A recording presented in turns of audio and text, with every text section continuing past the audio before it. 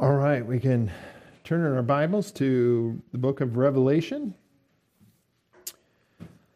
You're probably already there from the scripture reading, but Revelation 17 verses 5 through 13 this morning, that's going to be our passage probably for the next couple weeks, I would guess. We'll see how things go this morning.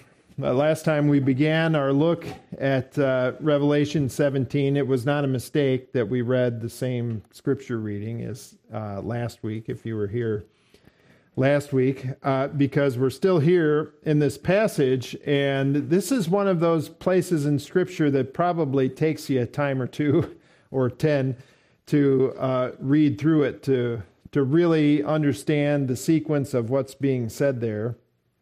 And so we'll spend a lot of time going through this so that we all understand what the Lord is communicating here. Obviously, this is one of the more complex places in Scripture to put the details together, but it doesn't have to be impossible to understand. You don't need to have a PhD in the Bible to know what the Lord is communicating. Here, it just may take some time, though, to get through the details. But if we properly interpret what is written here for us and see it in context and all of those things, we can come away with a pretty good idea, in fact, an exact idea of what God is communicating here. We may not be able to see every detail of this in the world around us right now, but we most certainly can see what the Lord is communicating here. That's the whole purpose of the Bible, actually, for us to know everything that God wants us to know about Him and the topics that He discusses in the Bible. So last time we saw that beginning in chapter 17, we have another parenthetical break in the action, if you will, or continuation of the narrative. Chapter 16 ends with the 7 bowl judgments that take us. The 7th bowl is the end.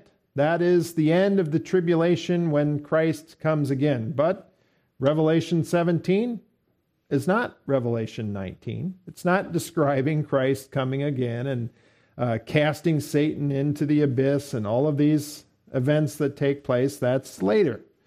Now we have a break to describe information about more things that happened, some would say even before the 7 bowl judgments take place, and certainly describing things that at least take place during the bowl judgments and moving forward. And the topic of discussion is Babylon, this future city that is going to come to prominence in this world, and essentially its destruction. Now, the Bible, in large part, is a book that is about 2 cities. Tale of Two Cities. I don't think, is it Dickens? Is he the author of that? He didn't, he came up with the title, but it's very reminiscent of what's going on in the Bible as well. A Tale of Two Cities. Jerusalem, God's city, and Babylon, Satan's city, Satan's way of doing things. And how these two, God and Satan, how these two elements are going to come to their conclusion. And as people who know anything about the Bible, we ought to know what the conclusion is going to be. This isn't Rocky VI, the battle of good and evil, and who's going to win? This is the Lord and how He is fixing the world's problem. Of course, the Lord is going to be victorious, and He's showing us one of the major parts of how He will be victorious in the destruction of the city of Babylon and eventually evil itself. And what we have here in Revelation 17 and 18 is a description of the perfect merging together of religion and state, so much so that they become almost synonymous with one another, that they are one entity. The distinctions between them are so tight and seemingly unable to be separated from one another. And that is the path that we are headed on. If you were here in Sunday school, we talked about the declaration from Department of Religion in Israel and these kinds of things, how they are working together with governments to essentially exert control over you and me, over people. That's what religions do, and that's what governments do as well. And when they come together, they become an incredible force of evil. And that is what is portrayed in Revelation 17 and 18 and its destruction in the end times. So we find ourselves in this section of Revelation, the things which will take place after these things. These things are not happening now. The stage is most certainly being set for these things to happen. We can rest assured on that. They are not happening now. They will take place after these things. The book of Revelation is largely about this tribulation period, a future 7-year period where God is going to pour out his wrath upon the earth so that he can come again and establish his kingdom literally upon this earth. That began in Revelation 6. It began with the seal judgments, then we had an intermission, then we had trumpet judgments, another intermission, a lot of topics discussed there. The three main entities that are going to be working during this time in the world are Satan, the Antichrist, and the false prophet. We saw that in our second intermission period between the trumpet and bowl judgments. And then Revelation 16 was about the bowl judgments. Now we find ourselves in 17 and 18, which describes the destruction of Babylon. Last time we were introduced to this harlot that is riding on the beast. We'll see some more of that today. And we saw how chapters 17 and 18 are all one unit. A lot of times our chapter divisions kind of get in the way of what's being communicated, and we could think, 17 is about this topic and 18 is about this other topic, when not really. It's all about one topic, and that topic is a city called Babylon. Revelation 17:18. The woman whom you saw is the great city, which reigns over the kings of the earth. Just plain reading of Scripture. The harlot is not the Pope. The harlot is not Roman Catholicism. The harlot is not the city of Rome. The harlot is exactly what it says on the page there. Babylon the Great, Revelation 17:5. And Babylon is nothing other than a city. Now, there are some concepts that go along with this city, just like when we think of Wall Street, for example. I've been there in New York City, in Manhattan. It's a physical place. You can take a picture of the street sign there that says Wall Street, but we understand that there's something that goes along with Wall Street. It means something to us. That's where the stock market is, and money and finances, and there's all kinds of examples like this. Hollywood, another place. You can fly into Los Angeles. If you're flying into Los Angeles, I would recommend, if you're coming from the north, I would recommend sitting on the left side of the airplane. You can look out. You can fly right past the Hollywood sign. It's right there on the side of the hill. It's a literal geographical place on this planet. Obviously, there's something that goes along with the name of that city. It's the place where all the movies are made, where all the degradation is brought right in front of our faces.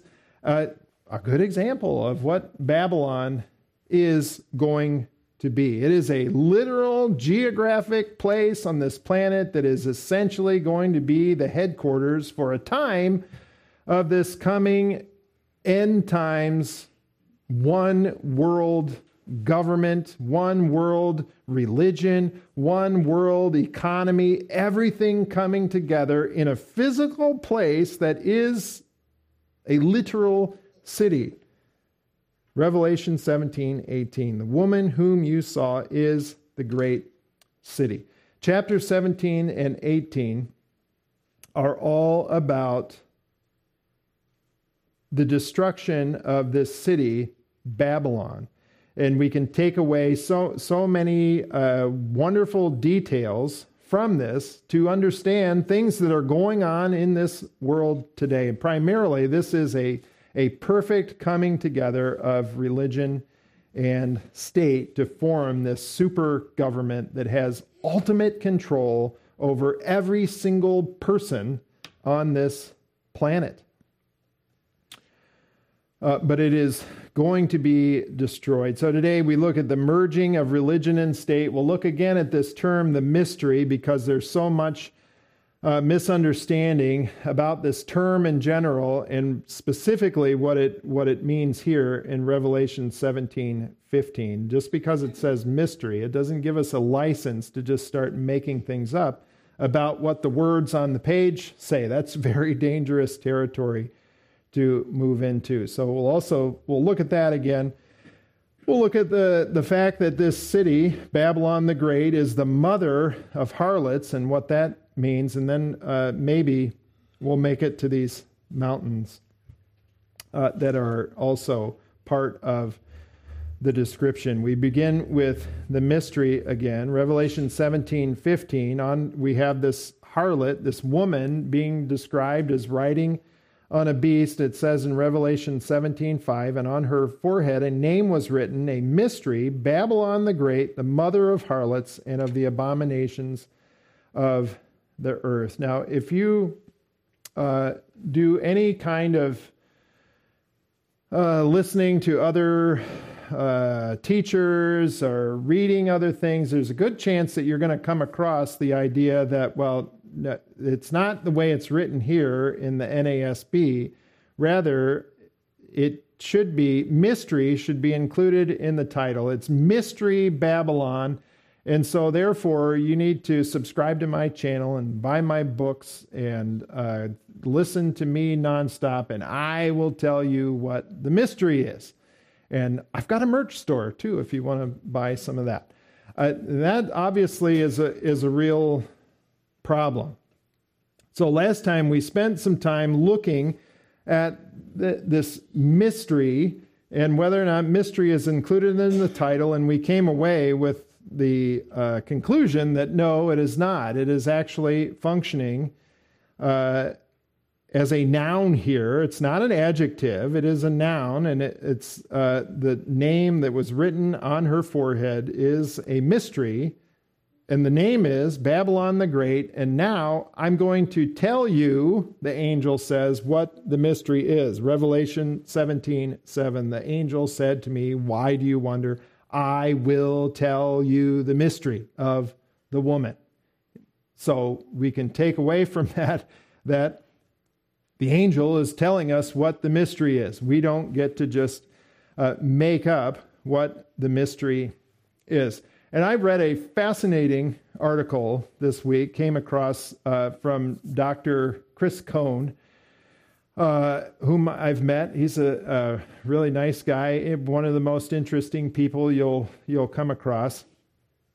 He wrote a wonderful article about dispensationalism and what it actually is. A lot of these people who believe in and teach this mystery Babylon, well, they're under the banner of dispensationalists. They are, quote unquote, dispensationalists.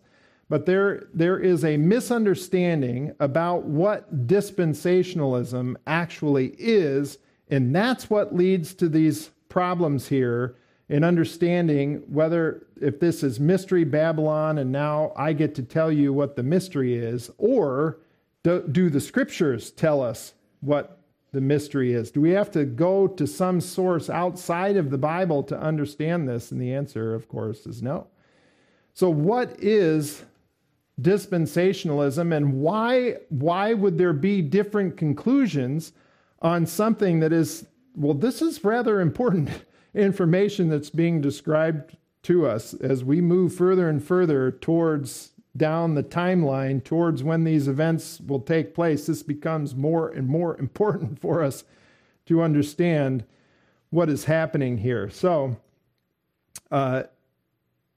why do people say that, oh, it's Mystery Babylon, and so it's Rome then? It's Mystery Babylon, so this is actually describing America. How are they coming to this conclusion that it seems to be so diametrically opposed to what we're saying, that well, it's Babylon, and it's going to be a literal place on the earth? How does this happen? Well, part of the problem is this idea of sensationalism and not truly understanding what dispensationalism actually is. One of the critiques of dispensationalism is that it's sensationalistic, that we're just looking at current events and we're jamming those into the Bible in order to whip up concern or cause worry so that we'll buy this particular thing or whatever the reason is, to sell books and these kinds of things. This idea of going to current events and then going to the Bible and saying, oh, see, here it is. I have this new revelation, this new prophecy from the Bible, and I can show you it if you'll just buy my book, and I'll explain this new thing that's happening. That is a misuse of dispensationalism. See, in reality, dispensationalism and the conclusions are kind of boring. They don't sell books all that well. You don't fill 50,000-seat arenas with people on Sunday morning to come and learn what the Bible says. And that's a very unfortunate thing. But that's what dispensationalism is. Understanding what the Bible says. Dispensationalism is not a scheme by which we interpret the Bible. Therein lies the problem. Therein lies the issue with why people want to make this Mystery Babylon and then say it's Rome, it's Catholicism, it's whatever, other than what the words on the page say. Dispensationalism is a system of theology that is the result of interpreting the Bible consistently, literally, grammatically, historically. It is the result of a method of interpretation. It is not a method of interpretation in and of itself. That is a very clear distinction that we have to understand. And if we think of dispensationalism as a method of interpretation, then we get into all sorts of problems, because one of the ideas of dispensationalism is that the Lord can come at any time. That's a fact that we get from the Bible. That his coming again is near, it's imminent. He can come at any moment. All true. He will come again in the rapture. Come, Lord Jesus, today. Take us out of this place. Take us to heaven so we can be with you forever. All our problems will be solved instantaneously when we are before him in heaven. That can happen today. So if I take that concept and then start applying that everywhere across the board, I start seeing the boogeyman behind every tree. Oh, this guy is the Antichrist. Why? Because the Lord can come again. He could come again at any moment. And did you see that thing that they signed over in Israel, the coming together of all the religions of the world and government to fight climate change and take away all of our money and make sure we're freezing to death in the winter? Jesus can come again at any second, and there it is. That's one world government. That's it. And so we come to this, and now we start to, rather than what the Bible, the words on the page are saying, we've got to start inventing these things to be here right now and to be happening right now. So, and that is an issue. Rather than interpreting literally, consistently, literally, grammatically, historically, what the words on the page say, and then coming to conclusions. Dispensationalism is not a lens to look at the Bible through. That's where we get into problems in any number of places. Looking at the Bible through a particular lens is the problem of Reformed theology. They use a system of thought as the lens for how they interpret the Bible. So if you have a Reformed friend, they're going to say, well, I interpret the Bible consistently, literally. I believe in a literal interpretation. I'm in the school of thought of Martin Luther and these people who used a literal interpretation of the Bible. And, well, the problem... You maybe, but you forgot the consistent part on the front there. It has to be consistent across all genres of the Bible, including prophecy. So we apply our literal interpretation, that you just take the words on the page, what they mean, the same way I'm communicating to you right now. This isn't a code. This isn't, I'm not using metaphorical language. I'm trying to just communicate directly to you.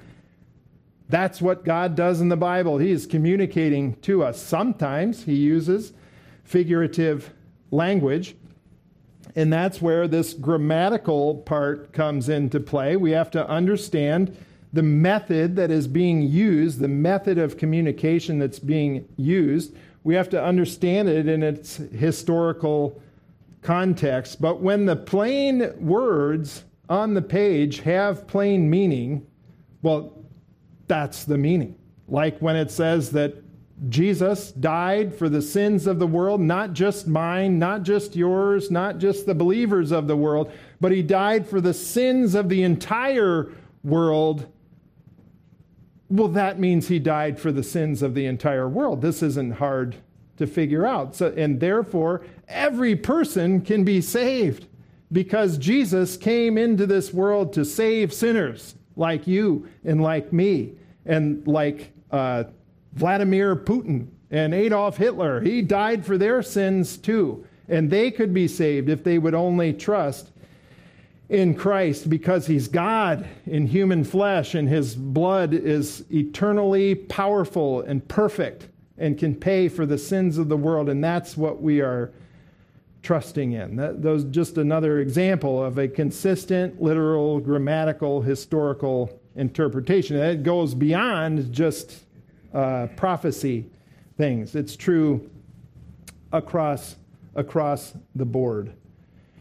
So this idea of sensationalism and newspaper exegesis and quite frankly, Mystery Babylon, it's a mystery, so therefore it's Rome, America, whatever, is the result of not using consistently a literal, grammatical, historical interpretation, period. Always. Every single time you come across a sensationalistic concept that's supposedly under the guise of dispensationalism, well, it's not. It's using dispensationalism as a lens to look at the Bible rather than interpreting the words on the page. Oh, let's take another example, the mark of the beast. The COVID vaccine cannot be the mark of the beast. Oh, but if you take it, you'll die.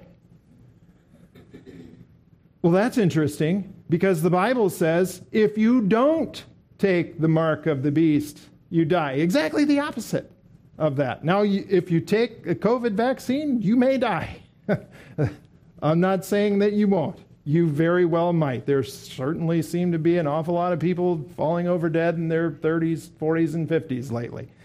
But That doesn't make it the mark of the beast. The mark of the beast is a very specific thing that is revealed to us in God's word that will be in the future. It's taken as a sign of worship of the Antichrist, a literal person who will be on this planet. It will be a literal mark on your hand or your forehead that people will see and know that, yes, you are on our team. You worship Antichrist. You worship Satan. You're on our team.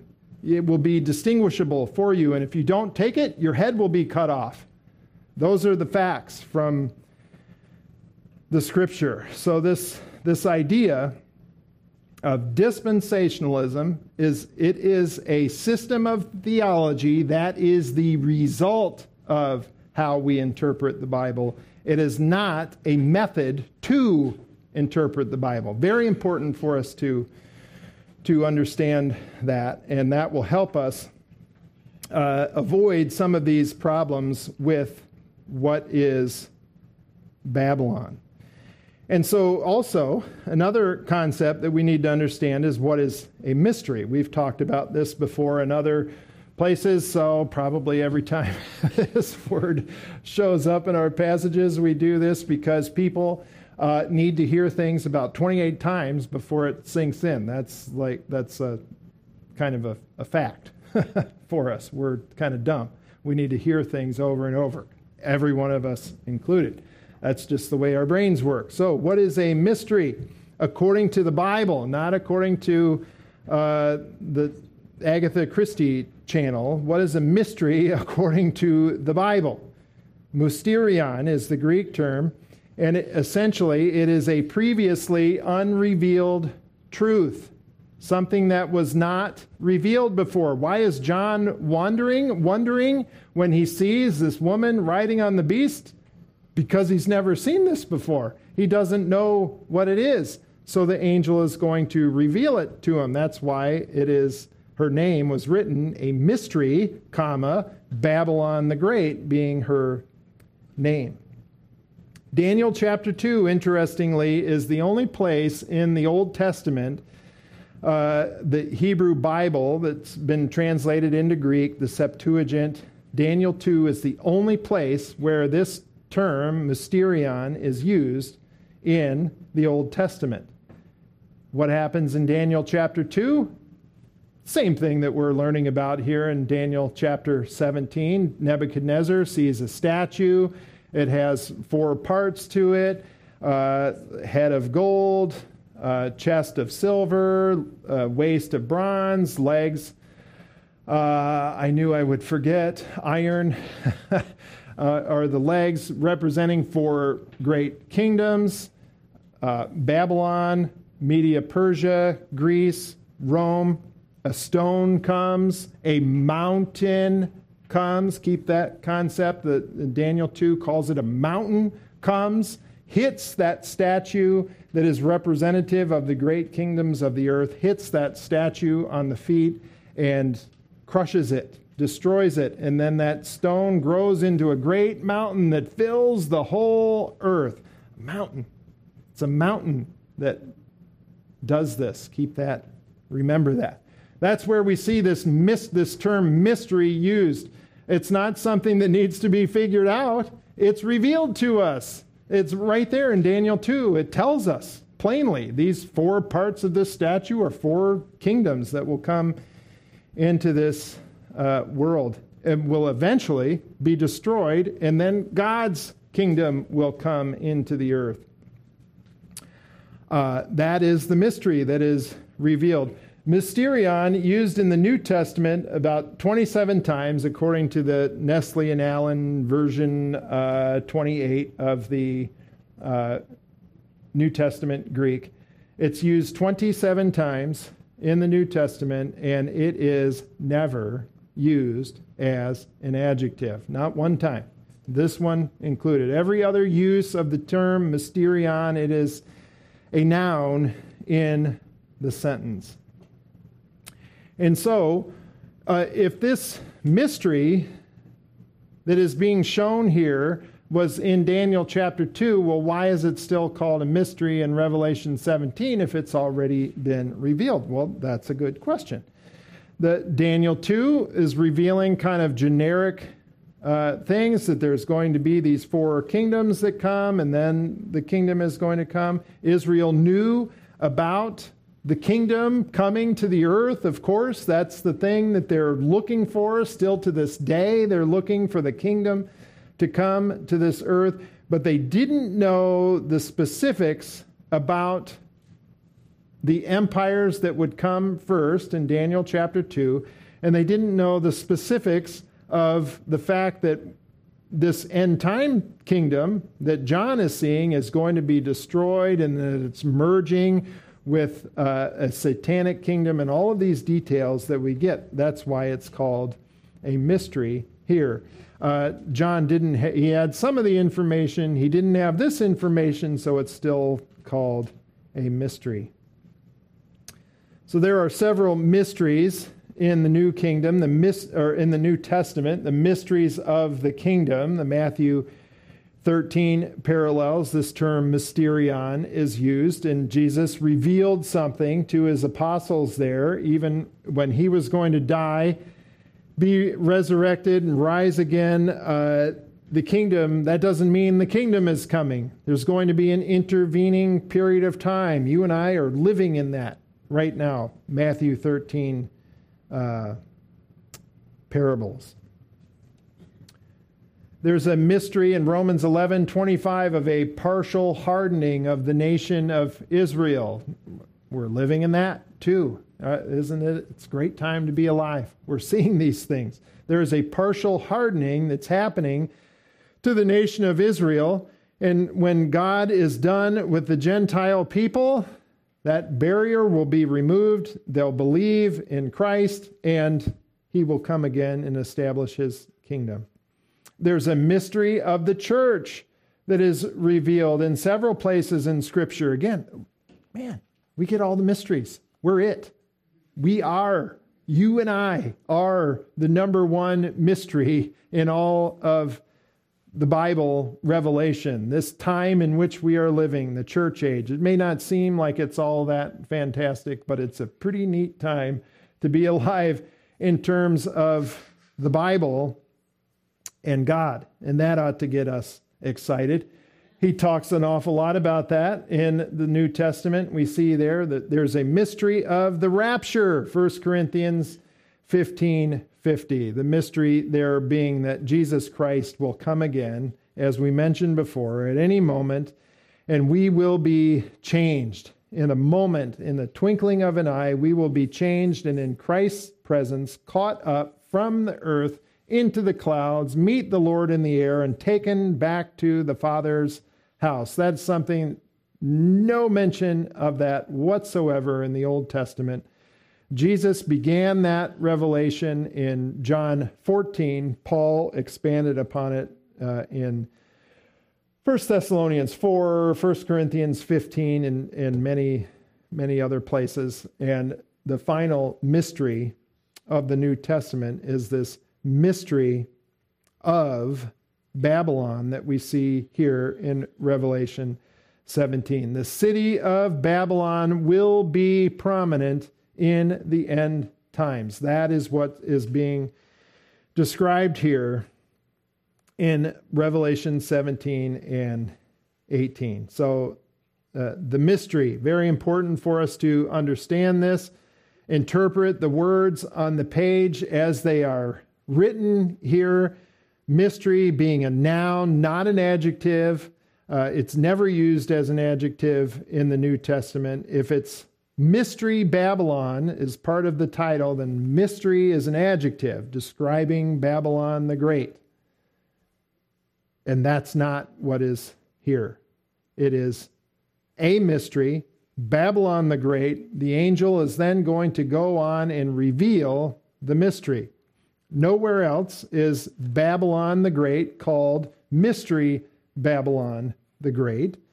In the other times we see that phrase in Revelation itself, it's only called Babylon the Great. It's not Babylon the Great. It's not the mystery, or it's kind of hard to put into words. It is a mystery, but the mystery is being revealed to us. The truth is being revealed. It's not part of the title. It is just a word to say that this is something that we didn't know about before, and now he's going to tell us what it means. The name on her forehead is Babylon the Great, the mother of harlots. And this is another interesting part of this. Notice she is Babylon the Great, the mother of harlots and of the abominations of the earth. This is the description part of her title. Her name is Babylon the Great, but she has some attributes, and one of those is that she is the mother of harlots and of the abominations of the earth. That just simply means that this woman that is portrayed here, that has the name Babylon the Great, is the progenitor of false religion and false actions on this earth. That's what mother means. Eve is said to be the mother of humanity because she gave birth to the first child, Cain, and became the mother of all of us, essentially. You can trace our DNA all the way back to Eve, because that's where we all came from originally. One takeaway from this is that since she is the mother of harlots, as we discussed last time, she cannot be Rome, period. She cannot be Roman Catholicism, because Roman Catholicism in Rome is not the mother of harlots. It's not the evil or false religion did not begin with the Catholic Church, in spite of what the reformers might have wanted to think and did think. And this is where we get a lot of our understanding, or some people get a lot of their understanding from the reformers in this regard, who all thought it was Rome and the Pope and Catholicism and all of these things. And unfortunately, dispensationalists will take a dispensationalism as a lens, view the scriptures, and then say, oh, it's Rome. This is another one of the problems with having a lens through which we see the scriptures. We always want to go back to the past and, what did Luther say about this? What did Ryrie say about this? What did the church fathers say about this? We're very concerned about the church fathers and the theologians of the past. When we view scripture in a lens, with a lens on, we're only concerned about what these people are saying over what the words on the page say. That is a very real problem. We see it in Reformed theology. Again, another perfect example of having a lens. Well, we need to know what Augustine thought on this. We need to know what Luther thought or Calvin thought on these things, on these items, and that becomes our theology, rather than consistent literal interpretation of the Bible and allowing that to form our theology. Ryrie, a wonderful scholar, a wonderful teacher and writer, has some fantastic books on theology and a number of issues. He wasn't perfect, and he saw Babylon here as Rome. In his study Bible, if you happen to have one, I think it's this passage. I'm not completely sure, but at some point in here he says, when you read Babylon, insert Rome. Where did that come from? Man, that's not literal, grammatical, historical interpretation. That's a lens. That's reading the Bible with a lens and saying that, everybody else in the past has said Babylon is Rome, so Babylon is Rome, instead of literally reading the words on the page. Words on the page determine meaning. That's just a fact. And by the way, wasn't the Reformed Church birthed out of the Roman Catholic Church? Mother equals progenitor?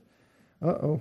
That's why you still see in some Reformed churches, you see things like baby baptism and these kinds of wrong beliefs, because they were birthed out of the Catholic Church. They still have some of that mud on them coming up out of the swamp, which even a lot of dispensationalists, the same thing. Robbie Dean uses that analogy, a wonderful analogy, that we can come out of the swamp and muck of false religion and false belief, not even false religion, but misunderstanding of the scriptures, and you can be a dispensationalist and start to believe these things, and man, you still have some of that swamp material on yourself. You can look at, there's a number of avenues that we could take with that concerning Calvinist election and salvation, these kinds of things.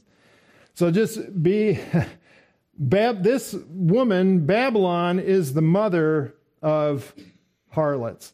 And so what exactly does that mean? Well, in our Old Testament, when we go back to Genesis 11, and we see this Babel, the Tower of Babel, and we look at where it talks about Nebuchadnezzar, for example, in Daniel 2 being the king of Babylon. All of our English Bibles say, guess what it reads in Hebrew? Babel. It's exactly the same word. It is Babel. For some reason, somewhere in there, Babel became Babylon. But in the Hebrew, it's Babel. Everywhere that it's used, they're one and the same place, same entity, if you will. And the beginning of this false religion, or the mother of false religion, is right there in Genesis chapter 11, beginning in verses 1 through 9. And I don't have it on a slide. So Genesis 11 and verse 1, you're probably familiar with that passage. It's going to tell us when this started. Shortly after the flood, Genesis 10 gives us all of the nations of the world that came into being after the flood. Oh, wait a second. I thought we were all one people, and now suddenly we're talking about all these different nations and groups of people. Where did they come from? Oh, good question. Genesis 11 tells you the answer. There's the book of Genesis and the Bible in general does that a lot. They'll show you one thing, and then following that, they'll give you the description of it. Sounds a lot like Revelation. Revelation 16, the bowl judgments. Now let's get some more information about what happens in that. That's what Genesis 11 is. It says in verse 1, now the whole earth used the same language and in the same words. It came about as they journeyed east. You remember, they were told to fill the earth. God told the people of the world after the flood, fill the earth. They said to one another in verse 3, come, let us make bricks and burn them thoroughly. And they used brick for stone, and they used tar for mortar. Verse 2, I forgot the important part. Came about, they journeyed east, that they found a plain in the land of Shinar and settled there. They didn't fill the earth, they settled in Shinar. So they get brick and stone. Verse 4, they said, come, let us build for ourselves a city and a tower whose top will reach into heaven, and let us make for ourselves a name. Otherwise, we will be scattered abroad over the face of the whole earth. You mean like God told you to do? The Lord came down to see the city and the tower which the sons of men had built. The Lord said, behold, they are one people. They will all have the same language, and this is what they began to do. And now nothing which they purpose to do will be impossible for them. Come, let us go down, and there confuse their language, so that they will not understand one another's speech. So the Lord scattered them abroad from there over the face of the whole earth, and they stopped building the city. Therefore its name was called Babel, because there the Lord confused the language of the whole earth, and from there the Lord scattered them abroad over the face of the whole earth. Now if we go back to Genesis 10, we're going to find out who was in charge of that building project. Genesis 10:8. Now Cush became the father of Nimrod. He became a mighty one on the earth. He was a mighty hunter before the Lord. Therefore it is said, like Nimrod, a mighty hunter before the Lord. Verse 10, the beginning of his kingdom was Babel, and Erech, and Akkad, and Calneh, and in the land of Shinar.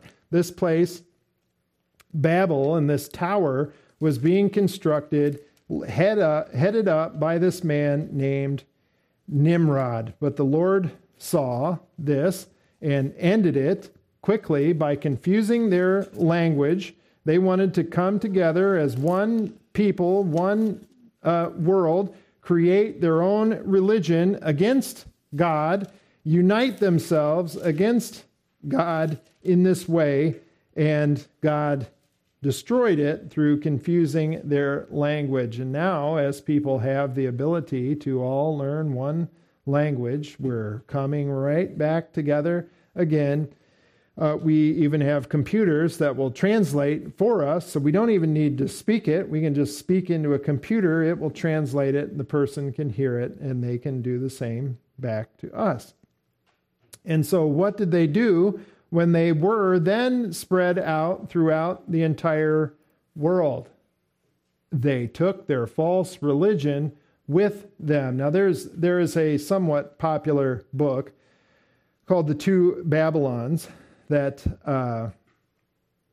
it is a theory about how these things happened and how eventually this made its way into Roman Catholicism. A lot of these false religions that were birthed there in Babel or Babylon, and how it's taken throughout the entire world. And some people will, no, there's no evidence for that happening. Other than Hislop is the author of the book. Other than his book, there's no evidence for that happening. Well, there's a problem with that. Now, some of these pictures, nobody watches us, so we're not going to get in trouble. These pictures were borrowed from the internet because they're the only ones I could find. But at any rate, here's an artist's rendition of the Tower of Babel. And again, artist's rendition, so we don't really know, but we do know this. We do know that this pyramid, this ziggurat, if you will, is in Mexico. Chichen Itza, Mexico, in the Yucatan Peninsula, is a pyramid. Obviously, there are the Great Pyramids in Egypt, very far from this place in Mexico. You can read about Cortez's account, the Spanish kind of conqueror of Latin America and South America, if you will. You can read his accounts about the incredible paganism of these people and human sacrifices that they would do on the top of this thing, literally sacrificing humans, and then they would throw them down the side, down the stairs, and this kind of thing by the hundreds, sacrificing to their false gods.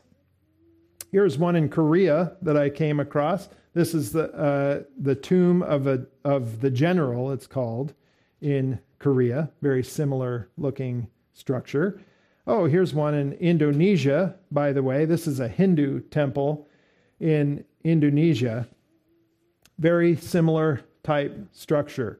What is something else that all of these places around the world, you can find these kinds of structures literally around the world. I showed you an example from, we all know the pyramids in Egypt, Mexico, Indonesia, Korea. They're all over the entire world. Almost like people took their religion with them when they were scattered around the world, just as it says in Genesis chapter 11. Now, of course, this isn't proof positive, but it is most definitely a description or evidence that shows us that we can kind of see these false religions that are going around the world. And they didn't just have pyramids, but they had a kind of a mother-child cult that goes with it, that is spread around the world with these pyramids. And you can do your own research on that, but there seems to be a tie with what was going on in Babylon being spread around the world, and we see this same mother-child cult around the world. In China, the mother is called Xingmu in ancient China. She is their mother god, if you will. Hertha in ancient Germany. Aphrodite was her name to the Greeks. Sometimes it's Diana. You can see that right in the Bible, that she was worshipped in Ephesus when Paul was there, and they were very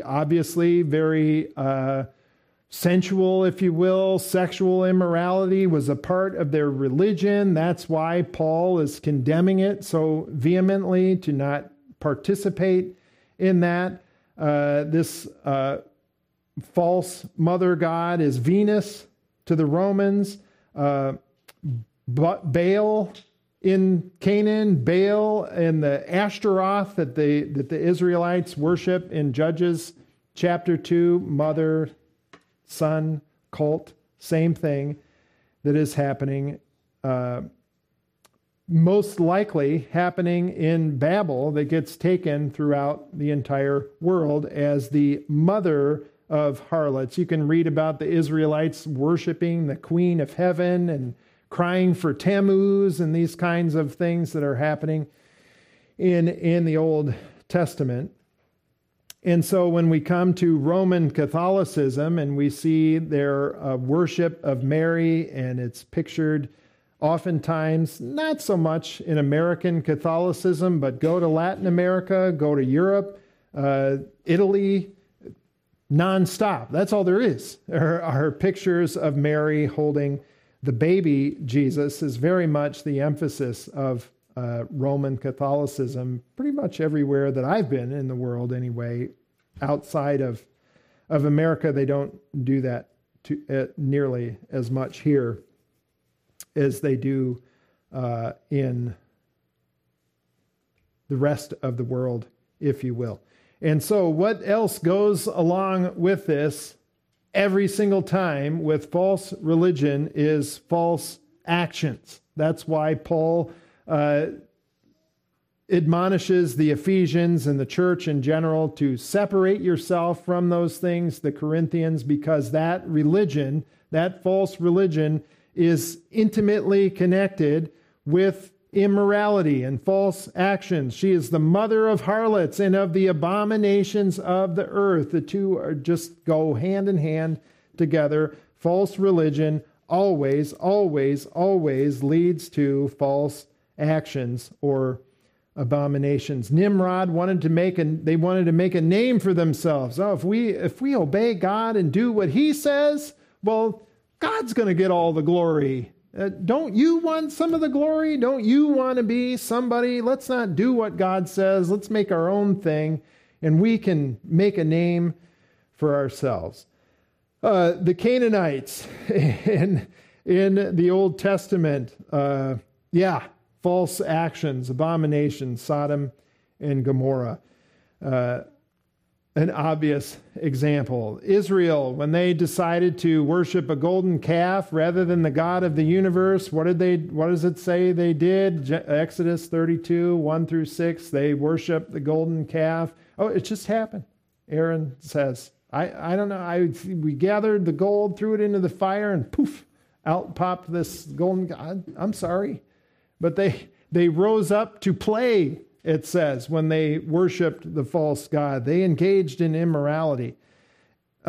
Jeremiah 32, the ultimate example of immorality, child sacrifice taking place in the nation of Israel. They had their children pass through the fire. So when I mentioned this earlier as well in Sunday school, I don't know. I don't know what to make of states, our nation.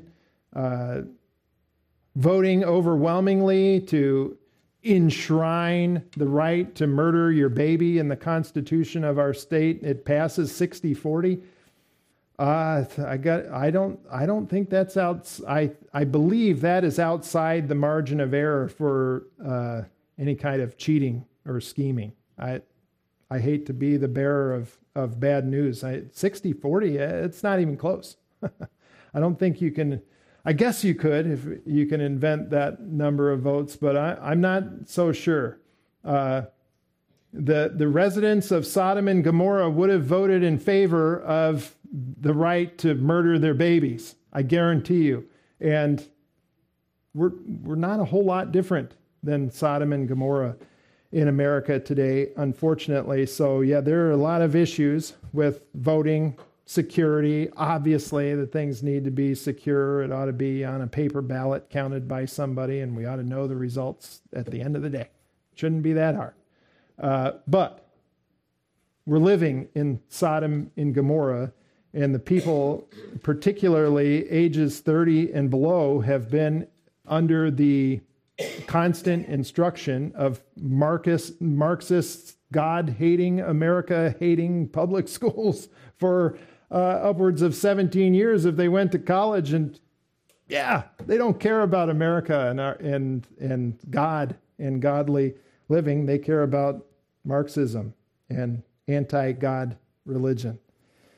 I hate to be the bearer of bad news. And that brings us to the mountains, where as much as I want to keep going, I'm not going to do it today. I'm not going to keep you here all day. So we'll save the mountains for next time, as, yeah, I've got like 20 slides in here. So yeah, we'll just end there with that. Dispensationalism, what is it? How can we keep ourselves on track and understanding the Bible and not being carried away with every wind of current events? That, did you see what Russia's military did today? It must be Ezekiel 38 and 39. It has to be, because Jesus can come again any day. That's a problem. We've got to go to the scriptures and interpret them consistently, literally, and draw our conclusions from what that says, not our lens of thinking how the world is. We got to let the words on the page tell us what the Bible means. And when we do that, we'll understand that Babylon is a city. The mystery is being revealed. It's not a mystery now. It has been revealed 2,000 years ago. It is a literal city that will be the headquarters of a one world government coming together of government and religion that is going to have absolute, complete control over people's thinking and actions.